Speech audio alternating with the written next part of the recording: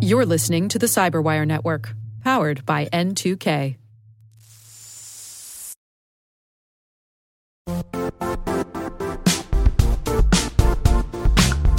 And now, a word from our sponsor, Zscaler, the leader in cloud security.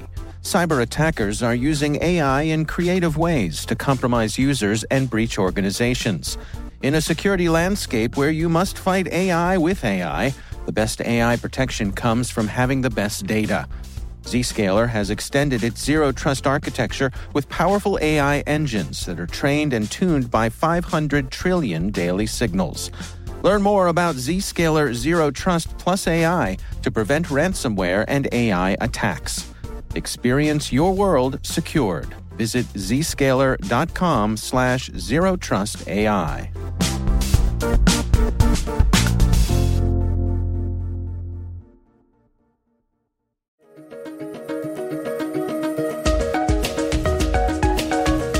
Hello, everyone, and welcome to the CyberWire's Research Saturday. I'm Dave Bittner, and this is our weekly conversation with researchers and analysts tracking down threats and vulnerabilities and solving some of the hard problems of protecting ourselves in a rapidly evolving cyberspace. Thanks for joining us.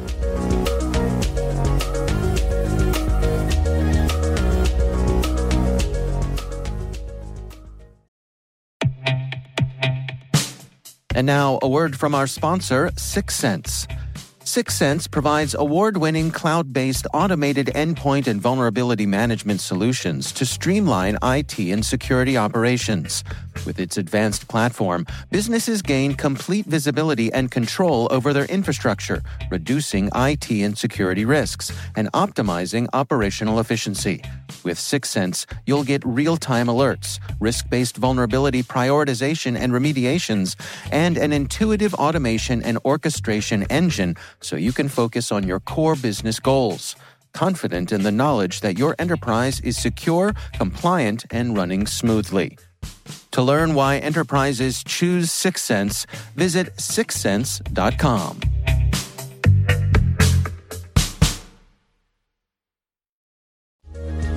It was part of a very, very large malware campaign that thankfully didn't get through to any of our customers, but it's the size of thing that we certainly pay attention to. That's Ryan Kallenber. He's Senior Vice President of Cybersecurity Strategy at Proofpoint. He's describing a newly discovered remote access Trojan called FlawedAMMYY that's been used in malicious email campaigns as far back as 2016. And it had all the hallmarks of a particular malware crime group we call a threat actor. Mm-hmm. We identify it as threat actor 505. They're really responsible for over 90% of all the malware on the internet. And they run one of the biggest botnets that's out there, which is known as the Nikors botnet. So we pay attention to pretty much everything that they do. Once we saw the campaign, even though we had blocked it, of course, we started doing a little bit more research into what the payload looked like and how it would behave if someone were to have received it and infected themselves. And that's where we started to see it get interesting. So take us through some of the details here. You call this FlawedAMMYY. What's the background? How'd you come up with that name? So this is a corrupted version of a quite legitimate tool that is used for remote desktop administration. The sort of thing that would be known as a good kind of rat as opposed to the bad kind of rat. And there's lots of these tools that occasionally get used for good or for evil. And in fact, one of the hallmarks of modern cybersecurity is that the attackers use a lot of the same administrative tools that we use to manage our own computers and networks for their own nefarious purposes. Once we started digging around, we realized that the source code to this AMMYY tool had leaked. And the attackers were able to basically develop their own malicious version of it. And that obviously led us to the name FlawedAMMYY, which is not the most creative thing we have ever done, to be completely candid. But I think it really accurately describes what's been doing here, or what they've been doing here, rather. And in looking a little bit deeper, we found that this has actually been used since the beginning of 2016. It wasn't used in quite the same way it was last week, where it was a really, really large campaign. multi-million message campaign that we saw. And we do see a lot of the world's email, of course, but we don't see it all. We actually were able to trace back since the beginning of 2016 some narrow, highly targeted attacks that went after some really more interesting targets like the automotive industry, as well as a few other vertical industries. You say this was a large attack, and certainly millions of emails qualifies as big. Yes. Was this more of a shotgun approach, or did it seem like they were targeting anyone in particular? Well, it was the typical TA505 approach. We've seen it before with malware like Locky and Dridex, Globe Imposter. They're all different things that this really large group has sent out. Or, well, they might not be a large group in terms of human capacity, but they certainly are in terms of their ability to spread malware.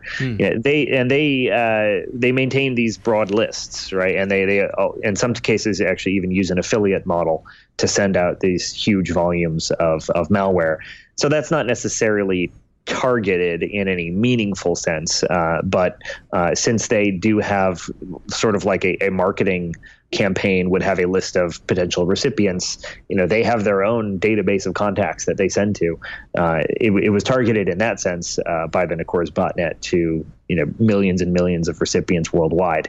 That said, once an infection occurred, they could do some very, very specific things that aren't similar to, what a banking Trojan or ransomware, which this group is actually more commonly associated with, would do. Ransomware pretty much behaves the same way every single time, and a banking Trojan does the same. In this case, they would have full control over all of these machines. That would mean they could steal all the files, steal all the credentials. They could create their own kind of extension to the existing botnet out of this very, very large group of likely compromised computers that would have been infected by this. And certainly they could look around for more targeted specific types of data or even specific machines that were caught up in the broad campaign if they were looking for, say, an individual organization's data or proprietary IP. All of that would be on the table given how a rat behaves, especially one that's built the way that FlawedAMMYY is. So let's walk through the delivery of this. How would someone find themselves infected? So the first thing that they'll see is the typical malicious message that looks enticing to click on. In this case, it was a kind of a clever technique in that the message was sent from the recipient's own domain. So if, for example, it was sent to me, it would have been spoofed from @proofpoint.com. Interestingly, very few organizations actually authenticate their email. So most of the time these spoofs are delivered. It, of course, wouldn't have been to proofpoint.com, but for your typical organization who hasn't implemented a protocol called DMARC and authenticated their email, it would have gotten right through. Right. And that actually is a fairly common technique and is part of a lot of these large campaigns. And very often organizations won't even take fairly simple steps to put a tag in the subject line that says, hey, this came from an external source, even though it's pretending to come from the domain that we all share for our email addresses. So that was actually the first interesting thing about the campaign. It had a subject line that I believe was receipt number, if I recall correctly, with some random digits. That's very, very common in these kinds of things. And interestingly, the attachment was a URL file that was in a zipped archive. So again, the sort of thing that does pretty well in evading certain types of malware detection. We recognize the URL as an executable file, and that's why we blocked it for our customers, but that doesn't seem to have been the case for all types of defenses. What typically is a URL file used for? It's a good question, actually. But a URL file is basically going to be interpreted by Windows as an internet shortcut. But in this case, the shortcut wasn't actually to any sort of HTTP or HTTPS site. What it did instead is when you clicked on it, it downloaded and then executed a JavaScript file over what's known as the SMB protocol, made very, very famous by WannaCry and NotPetya and lots of other things. But it's server message block, really how file sharing occurs over traditional legacy networks. So it wasn't going to a website. It was going to a JavaScript file over SMB, which was very, very interesting. That JavaScript file then would download a tool called QuantLoader, which is sort of an intermediary kind of downloader payload. And then the final payload was the FlawedAMMYY rat. Now, you would get a pop-up window, right? That you would have to open the file. Is that correct? Oh yeah, it was a zipped file. There was no reason you'd have to open it at all. In fact, it would just be an email attachment that you would then have to unzip and then actually click on the URL file. So you had to do a couple of different steps, very much like a lot of modern malware, where you have to click on enable content in the macro-laden Word document, or you just have innumerable variations on sending users executable code and then trying to trick them into running it. Because it's 2018 and it is much easier to fool a user into giving you remote code exec than it is to fool a computer into giving you the ability to run code on it. Yeah, that's an interesting insight. I mean, I suppose it's really a numbers game. It is absolutely a numbers game, but it's also a case of why do something hard when you could do something easy? Over 99% of the threats that we see do not involve a vulnerability that's not patched, or even one that is patched. Because attackers have realized that they want people to run code for them, and they're pretty good at tricking people into doing that. It's much, much easier to come up with a clever lure, figure out how to get somebody to click on it a couple of times, maybe click on a dialog box, versus finding a vulnerability and then overcoming all of the mitigations in modern operating systems and browsers that are designed to prevent you from exploiting that vulnerability. So not only is finding a vulnerability hard, writing an exploit for it is hard, but at the same time, there's that vulnerability in between the chair and the keyboard, which is always exploitable. So someone goes and does the clicking against advice from their security team and finds themselves infected with this. What happens next? Well, at that point, the attacker has full control of the target machine, and they can do whatever they want. At this point, we don't have a lot of telemetry on what they were doing, but what they would have been capable of doing is basically doing pretty much whatever they like with the target machine. Again, making it part of a botnet, looking for any data that they might find interesting on it. What is very frequent is they'll also harvest credentials from a target machine to either use in further attacks or try and use to leverage the data, or to get the data rather, that those credentials would have had access to. And it's really open season once you have a rat installed on a target machine. Now, is this the sort of thing that a typical antivirus program would have detected?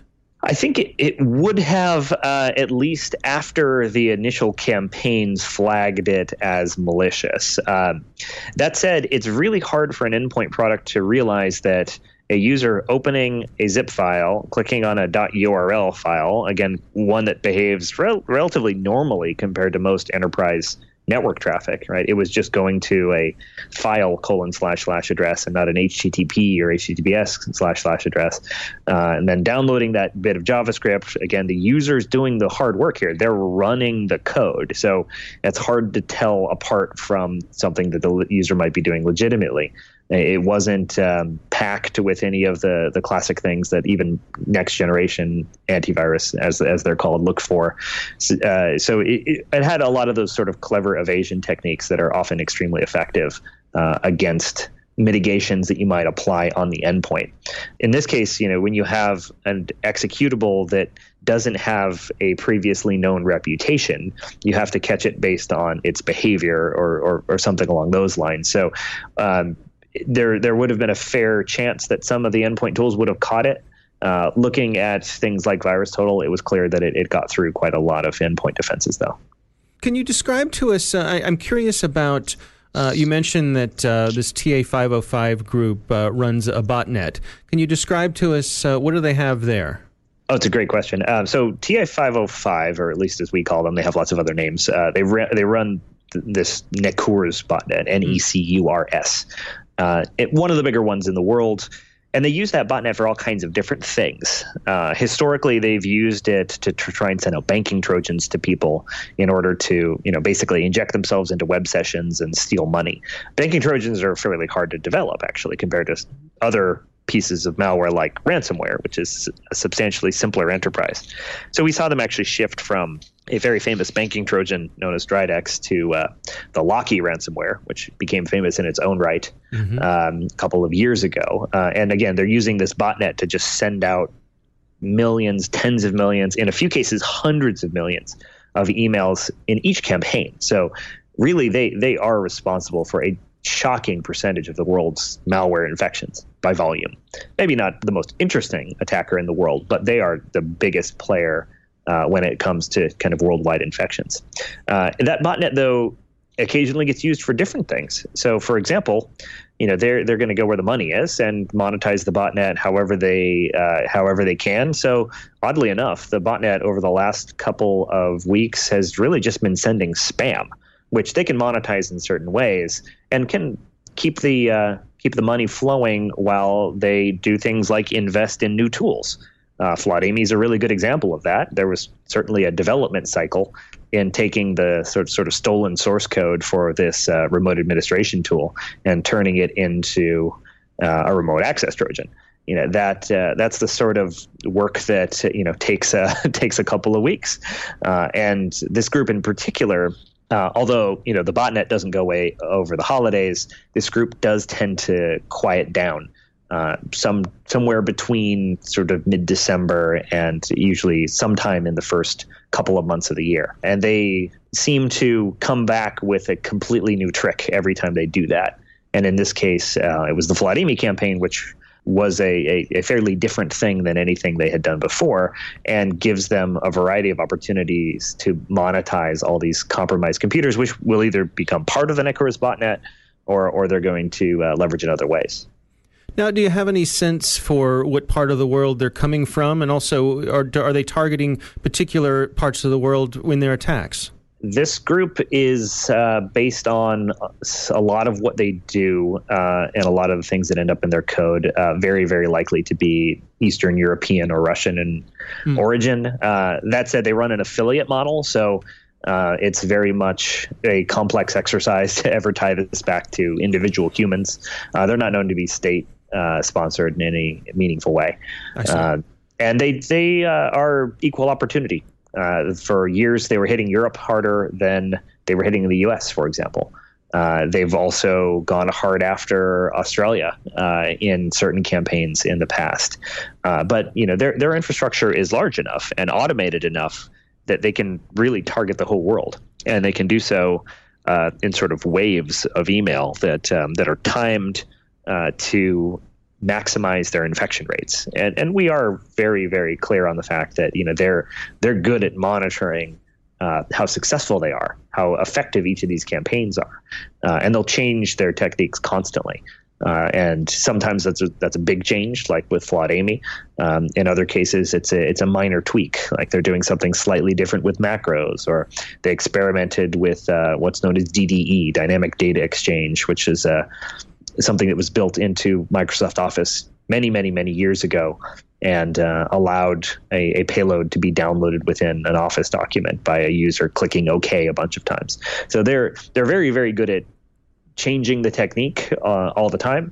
But what's really distinguished them, as well as lots of other threat actors these days, is that they don't actually use very many vulnerabilities at all. They're not the sort of group that is going to be coming up with 0 days, although in the past they've used very, very recently disclosed vulnerabilities that were reliable exploits. They don't actually even rely on 0 days in order to be effective in compromising huge amounts of computers worldwide. In terms of advice for folks to protect themselves against FlawedAMMY, what would you suggest? FlawedAMMY, we've seen mostly disseminated via email. So the best way to stop that is to make sure that you have an email gateway that's stopping any executable content from coming into your users to begin with. So the FlawedAMMY in particular is using this fairly novel .url technique. Then again, it is pretty much a variant of a lot of different things that we've seen from numerous actors over the last couple of years, where they're sending people zipped JavaScript or stuff like that, which you wouldn't think many people would click on, but they do. So the easiest way to stop something like FlawedAMMY is to make sure that whatever you're using as an email gateway makes sure to strip out any executable content. Users should also be made aware that they're being targeted in these ways. If you get a receipt, as in the FlawedAMMY campaign, from an email address you don't recognize, even if it's sent from your own company's domain, that is worth paying attention to. I think this is a good case in which a lot of organizations can benefit from a really, really easy thing to do, which is to put external in the subject line whenever that email is coming from outside, because the users might think twice and say, oh, wait, it's pretending to come from somebody in my organization, but it says external. Now this looks suspicious to me. Of course, user awareness training is a bit of a moving target. It's something that a lot of people are investing in, and it will never be perfect, but it's a good thing to add to the overall mix of defenses that actually do turn out to be pretty effective against things like FlawedAMMYY. Our thanks to Ryan Callenber from Proofpoint for joining us. You can find all the information about the FlawedAMMYY rat on the Proofpoint website. It's in their blog section.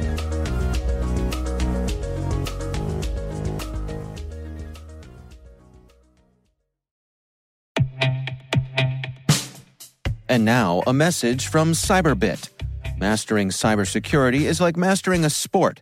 You build muscle memory through rigorous practice, then you train as a team to foster cohesion while operating under pressure. Like athletes, cybersecurity professionals thrive on hands-on simulation.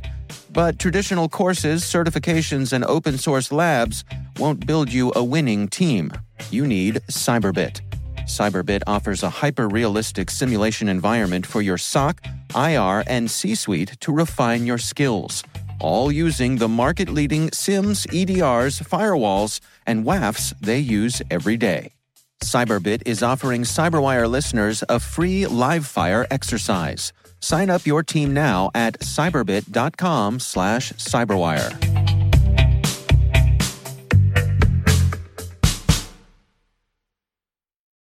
The CyberWire Research Saturday is proudly produced in Maryland out of the startup studios of Data Tribe, where they're co-building the next generation of cybersecurity teams and technologies.